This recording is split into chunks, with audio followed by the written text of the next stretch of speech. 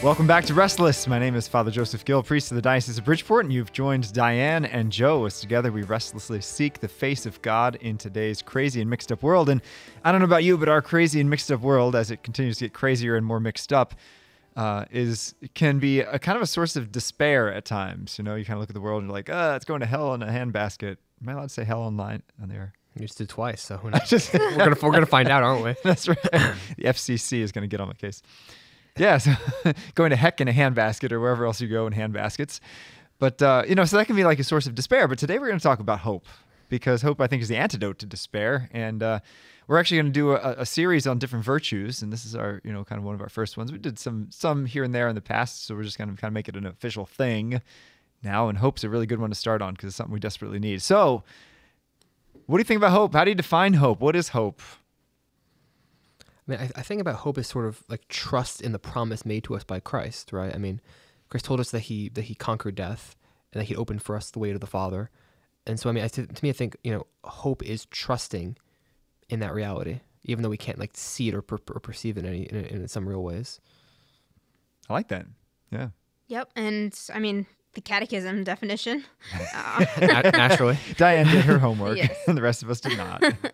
Hope is the hope is the theological virtue by which we desire the kingdom of heaven and eternal life as our happiness, placing our trust in Christ's promises and relying not on our own strength, but on the help of the grace of the Holy Spirit. So, I mean, it's a gift from God. I think people forget that it's a gift, and we receive it in baptism. It's one of the three theological virtues.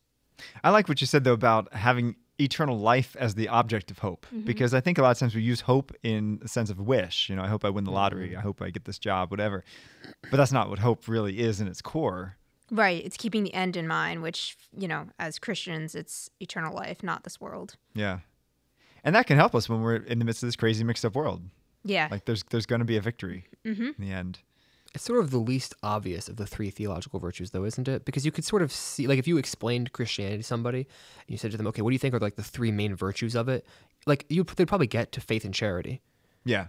And they'd probably say humility. Or... Yeah, right. But then, like, saying, and also you have an obligation to be hopeful. I mean, that feels so dispositional, right? Yeah, it does sort of seem a little odd, but then it kind of makes sense, too. Because, like, well, again, if it's about trust and it's about having confidence in the salvation offered to us by Christ, well, then it makes sense that it's, not confident, not to be presumptuous or anything like that, But, well, you said something very interesting. So is it a feeling or is it a choice? Because you may not feel hope. Well, that's what I'm saying is that I think that we tend to think of hope as a feeling or as a disposition or as like a temperament, but really it ultimately it has to be a choice. I mean, it's a gift too, but to some extent we have to choose to be hopeful. Yeah, which I think makes a difference, between like optimism and pessimism, right? Because like some people are just naturally optimistic in their outlook.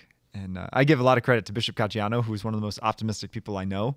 He's always like closes these priest meetings with things like, and we're going to see a renewal in the church and the church is going to be bursting again. And I'm a pessimist by nature. So I'm sitting there being like, yeah, right. No, forget it. But that's just like a natural temperament. But so how is like optimism different than hope? Well, that wasn't one of the questions. So Diane didn't prepare. So. We're off script now. Oh no. Okay.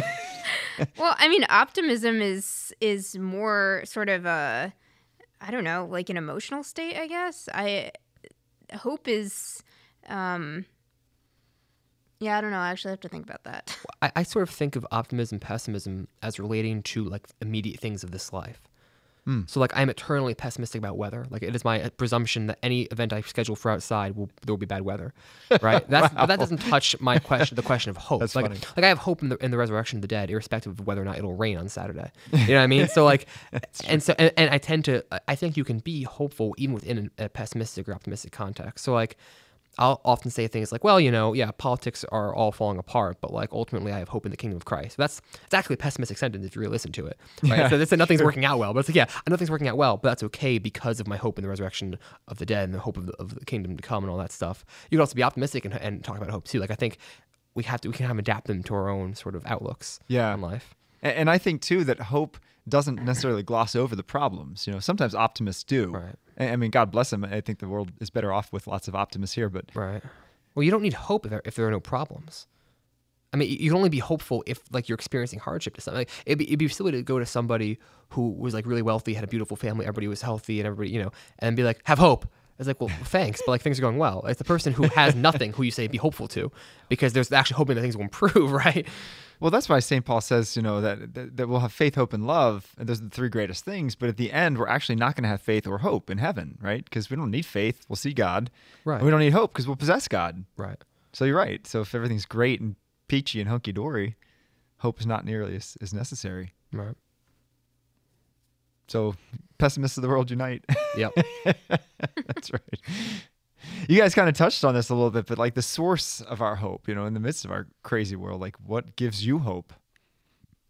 I mean, it's Christ's victory on the cross, right? And that he's faithful to his promises. I think there's a lot of scripture passages. So, some that came to mind as I was preparing for this episode were... She's doing this all, by the way, off the top of her head. Yes, memorize scripture. Yeah.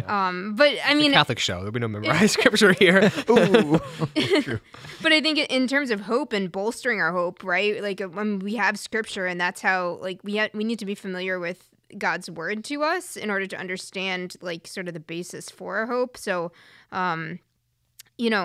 John 6:39, he says, "And this is the will of the one who sent me, that I should not lose anything of what he gave me, but that I should raise it on the last day." John 14, "In my Father's house there are many dwelling places, and if I go and prepare a place for you, I will come back again and take you to myself, so that where I am, you may also be." And, the list goes on. Romans 8:32, "He who did not spare his own son, but handed him over for all of us, how will he not also give us everything along with him?" Yeah. So, I mean... Well, I'm thinking of that quote from Romans. St. Paul says it so bluntly, "In hope we were saved." Mm-hmm. Yep. And so Pope Benedict took that as his second encyclical, I guess, because I think the first one was on charity, Deus Caritas Est. Yeah. Yep. But it's Spe Salvi. And Salvi, hope. No, Spe is hope. Sorry. So that would be salvation, right? Yeah. And so in hope we were saved. Yeah. So, I don't know where I was going with that, but... No. I take tremendous hope from the line, "Christ desires that all men be saved." We were talking about this a bit before the episode started, but like I have a very difficult time, like, sort of reconciling the idea that there are people who never encounter Christ but nonetheless experience terrible suffering on this earth, and then saying that because they never met Christ, they will be denied salvation. So which is not the church teaching as far as I'm aware. And so, like, I take tremendous hope from the idea that Christ actually actively desires the salvation of all. And even if that isn't what happens because of our own free will, it gives me a lot of hope that that's at least the desire of God, right? Yeah, it definitely is. I mean, in John 6, it's the will that he shouldn't lose any right. of us. So. Yeah. Right. And I think that's an important shift in people's mentality. A lot of people will say, "Oh, life is a test, to see if I can go to heaven or not." And I think that's a terrible way of looking at it, because as a teacher, I mean, yeah, you want your kids to pass, but like this, I don't get that excited. Like if a kid fails, it's like, okay, well, whatever. But if it's not a test, but an invitation, right. Christ is like, "Yo, I'm pulling for you. I'm doing everything possible to make you, to save you." And really, it's up to us to turn away from that totally free and gratuitous gift. Right. That gives us a lot of hope. Yeah, and I mean, he's on our side. And there are two extremes, right? So there's the extreme of kind of despair and presumption. So despair, one thing that I had to kind of work on in my spiritual life was just the idea of, because society is so geared towards, like, you have to earn everything, right? And you have to prove yourself and all of this stuff. And even in the spiritual life, it's like, I think God, through a lot of suffering, God shows that it's not that we don't have to put in effort. I'm not saying that, but we would never merit heaven. There's no amount of task or, accomplishment on earth that would allow us to sort of like merit eternal life with him. And so I think that for people who are more scrupulous like myself and very hard on themselves, like you do have to realize that it is by grace that we're saved, and that it's not like we can obtain salvation on our own. And that, like you said, that life is a test and I have to get an A+ on everything, but at the same time, you can't presume upon your salvation and just, think that God is love, God is mercy, and I'm going to heaven no matter what I do. So yeah, I think you made two great points there. One of which I think our Protestant brothers and sisters really believe that Catholics think that we earn salvation. Yeah. And sometimes I hear that from priests, like, what have you done for God lately? Well, I mean, we should be responding in the way we live our life, but that's not how we're saved. Right. It's always fascinating to me, the one in the Bible who's the first person in heaven is, do you know? The first person in heaven? That we know clearly. Doesn't God take Moses into heaven? Mary? No.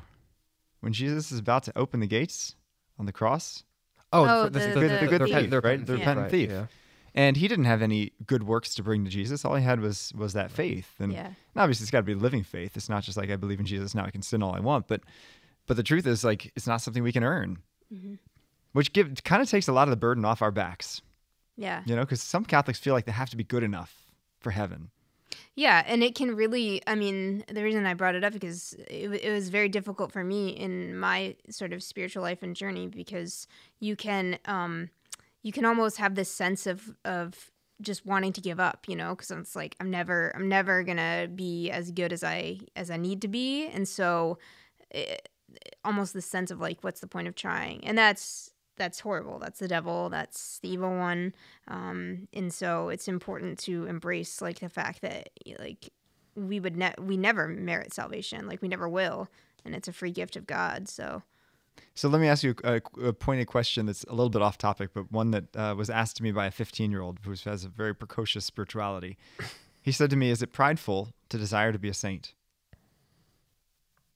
No. Prideful to strive for because for him, and for for many young people, like to have that goal of being a saint, you feel really, really like angry at yourself when you fall short of that goal.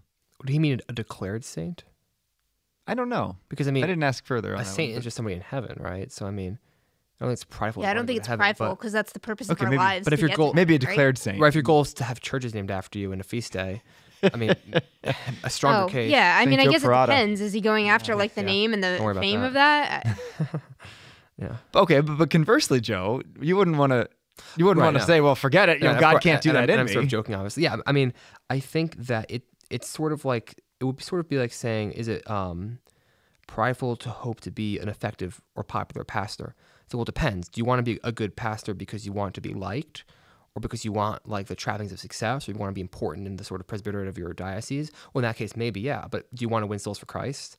Is that your goal? Is your goal to be an effective pastor because you want to lead people to heaven? Well, in that case, that's not prideful. That's your job. Like, yeah, is it sinful to want to be a saint? Well, I want to be a saint. I want to go to heaven, and I would hope that if I live a good enough life, other people will be drawn to heaven by that. Not for my own sake, though. And as long as it's not for your own sake, then I would think it's not prideful. Yeah. Which kind of takes the burden of success off of us, right? Because if we're detached and we just say, you know what, Lord, this is for your glory, whether it's being a good pastor, being a good example, even if not a single person follows me, as long as I've done my job. Yeah, I mean, it doesn't though, because at the same time, you can't. Okay, there's this. I realized this a couple weeks ago. I was talking to somebody. You ever hear somebody say, "Well, I'm not a great Catholic," and they mean one of two things by that. They mean either I'm not a great Catholic because I know I'm a sinner and I'm faithful, I'm trying to do my best, but I'm not perfect. Or they mean I'm not a great Catholic because I disregard what the faith teaches on X, Y, or Z subject, and I kind of do whatever I want. And that sentence can mean both those things. And so, yeah, like I think that there's an extent to which you could say, well, I'm not a good Catholic, but I'm trying. And that's one thing. But a lot of people, I think, would say, well, I don't have to like. That's why we're practicing. But it's right. But there's another type of person who says, I don't have to earn salvation, which is true. I don't have to do anything to be worthy in the eyes of God, which is true. I don't have to even lead anybody to heaven. Okay, fine. So I can kind of do whatever I want. It's like, no, if you want to be a saint, you have to choose to be a saint every day and every moment. Right? That would be the dead faith that James talks about. Right. But I think it's enough. It's easy to say, well, it's not by my acts that I'll be saved. It's like, yeah, true, but like your acts should still be good.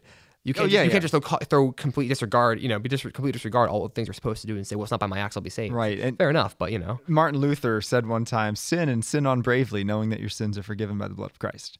Yeah, I mean, come on. So, I mean, and clearly he was trying to emphasize the saved by faith alone, but we as Catholics believe that it's faith that's lived out through works, right? Because if we really have the faith, then we want to be conformed to Jesus. Yeah, and I mean, the woman caught in adultery, right? I mean, Jesus says, go and sin no more. He doesn't, that's not, the forgiveness is, and the Savior is not, or like the saving of her is not the final word. It's like, don't do this again. And boy, people misunderstand that when they talk about mercy. Yeah. Right? They think mercy is just like a license to keep sinning. Yeah. And no, that's not what mercy is. Right. And forgiveness and mercy, sort of like the predisposition for that is a sense of remorse. So if you plan to continue sinning, I mean, that's not true contrition. Right. The other weird thing that comes up on this subject is the idea of predestination.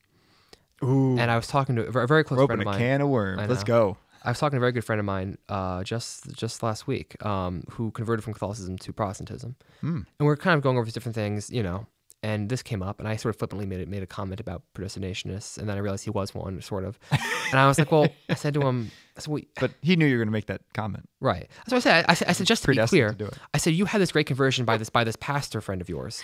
But why? Father Joseph is full of them today. I know. Full of something. I said, you had this great conversion by this pastor friend of yours. But if you believe in predestination, why be him? Why work for the kingdom? Why? I said, if predestination is true, your conversion is totally meaningless to your own salvation. Completely meaningless. You could have gone on exactly as you were, and you were still saved, or you weren't saved. How did you respond? Not really. He didn't really have anything to that. I'll be honest. I said, it's not just you. I said, your family hasn't gone through this conversion, but it doesn't matter to you because they either are saved or they aren't saved. So convert, don't convert. Give yourself to Christ, don't give yourself to Christ. It doesn't matter because you're saved or you're not saved. So that's not, and that gets to the presumption question or the despair question, right? It's like, well, it's either I'm saved or I'm not, and that's it. It's like, well, you're not going to live a life in keeping with the gospel if that's what you believe. Because why would you? I guess maybe you love Jesus so much that you will, but I think a lot of people would say, well, I have no control over it anyway. I can't even choose to lose my salvation. So what's the point of anything? I don't know. I wonder if do they believe it that strictly that like literally I think nothing you can do to change your state?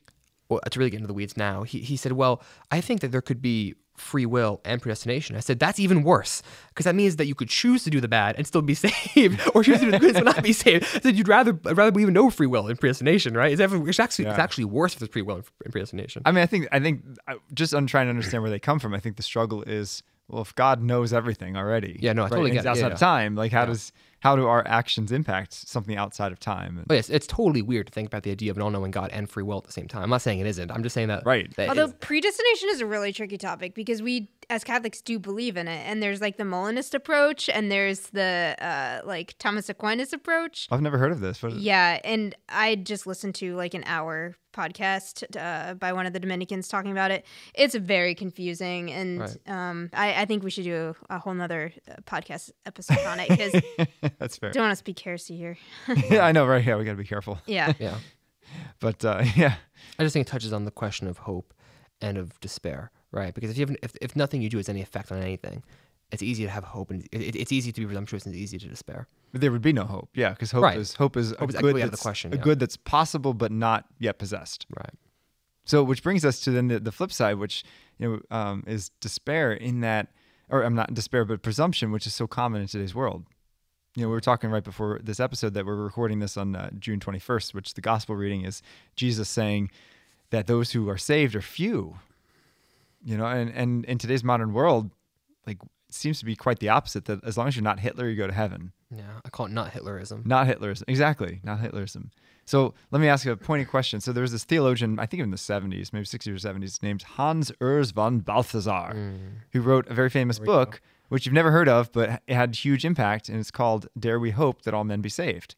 And his idea is that, well, God is so loving and merciful that perhaps he finds a way for even the most hardened sinner to be saved. And he's saying, well, it's possible that hell is empty. What are your thoughts? Is it possible that hell is empty and that everyone in the end really is saved? I mean, Jesus talks the most about hell.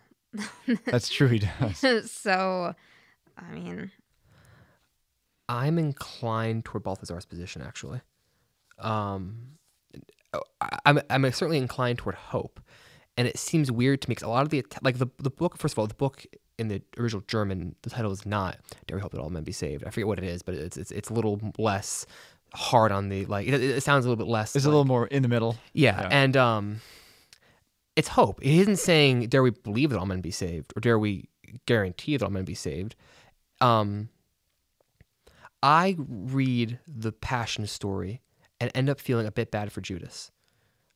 Ooh. Because if it's true that we had to be saved by Christ's death, and it's true that he had to be turned over by somebody, Jesus literally says that somebody has to do it, and it'd be better for that person if he had not been born. Then Judas tries to repent, and it basically turned away and hangs himself. It's a tragic story, just taken by itself. It is. Yeah. And I think that it's easy for us to steel ourselves against him in that story and say, well, he's the epitome of evil, and I would never be in that position. It's like, oh, really? You wouldn't? I mean, how do you know? So one person's selling out his friend for money, that's not a story as old as time. I mean, like, you must be really, really perfect. So my point is not to like defend Judas. My point is that like, I read that story and I think, yeah, I hope that God has mercy on him. I don't hope that he doesn't have mercy on him. Right? Well, that's like I think, was it St. Augustine who said that part of the joys of heaven will be like basically taking satisfaction in the pains of people in hell? Did he say that? I don't want. There was a saint who said that. That's not how I feel. It just isn't. I don't want. I even look at people who commit awful acts in the world today, and I think, gee, I really hope that they're brought to conversion at some point. So yeah, do I like? Would I bet that hell is empty? I mean, no, right? But like, I know so many people who really do think that they're doing the good, living for the good, living for the just, don't have left the church or never knew the church or aren't involved in the sacramental life. Am I going to write them off? I mean, of course I hope for them and I pray for them. And why would we pray for the dead if we didn't have hope? That's the other thing. Yeah. You know, I mean, I remember one time my pastor, I think I was leaving mass after serving, and this woman walked up to me about to have a funeral mass, and and whatever woman's name who had died, her name was Betty or whatever. She goes, Father said, we're going to pray for Betty's soul. And the woman goes, that's good because she had a lot of sins. And Father's response was, well, that's fine because Christ has a lot of mercy. Oh, that's and I was like, that's right. Why would you say otherwise? What are you going to say? You're right. Let's not do it. Call off the funeral. I mean, of course you're going to have hope. I mean, it's crazy not to. So that's my rant. Sorry. That was a good rant. Thank you. My only response to that is that the testimony of the scriptures and the testimony of the saints bear witness to the fact that hell is not only not empty, but it's rather populated. I think of St. Faustina had a vision of hell, the three children of Fatima, St. Padre Pio. It's just so many of the saints. And of course, Christ, as you mentioned, Christ is the one that talked about how it's the narrow gate, few find it, talked about hell, I think 19 times in the Gospels.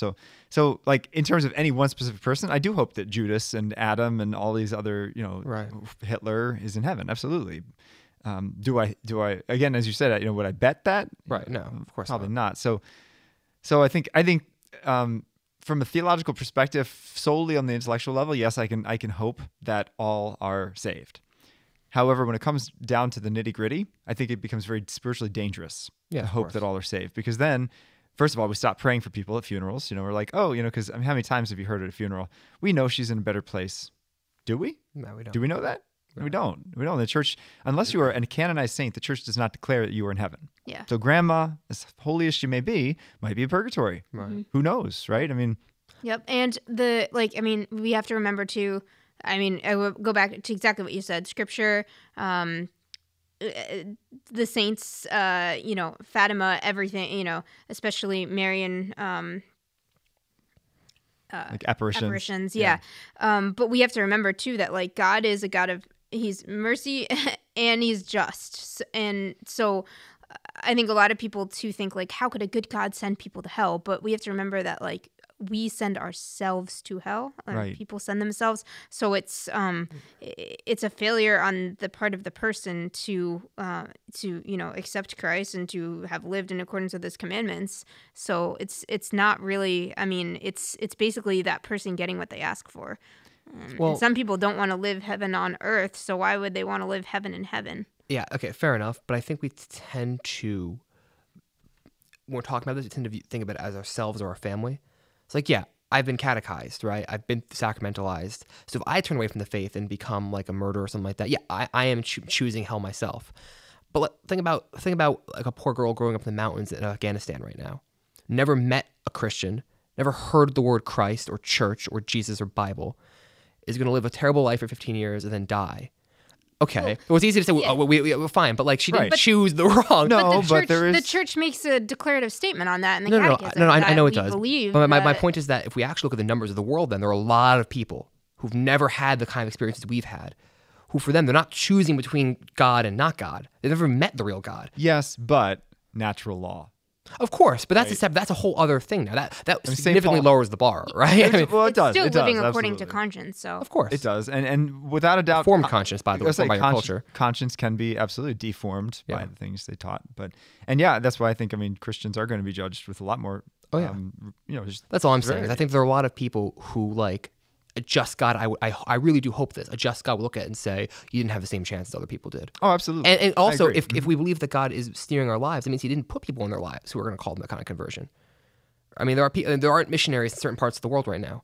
Right. Well, that's not the fault of those people, but at the same time, there are saints who have said, all the people who are going to hell because of the cowardice of priests who won't go to these places. And so it's all complicated. But I don't think it's as simple as saying God's a God of justice, which I'm not saying it's what we're saying, obviously, but it's like it's a lot more complicated than either saying God's a God of love, so we're all saved, or God's a God of justice, so very few of us are saved. It's like, yeah, we don't know. We don't know. That's the hope part. We don't know percentages or numbers. Right. I mean, that's not, I do believe in the apparitions of Our Lady at Garabandal in Spain in the 60s. It's still kind of questionable, but she was asked that question, what's fuller, heaven or hell? She said the number one is purgatory. Most people go to purgatory. She said after that is hell, and the third one is the people who go straight to heaven. But that's also a sign of hope. And that's why I think Protestants don't say about purgatory. Purgatory is a hopeful thing. It is. It's way better than the alternative, which just happens to be perfect when you die. Right? I mean, it's way better than the alternative. Hard to do. Yeah. But I was thinking of a story that struck me about, kind of this idea of like having to choose God.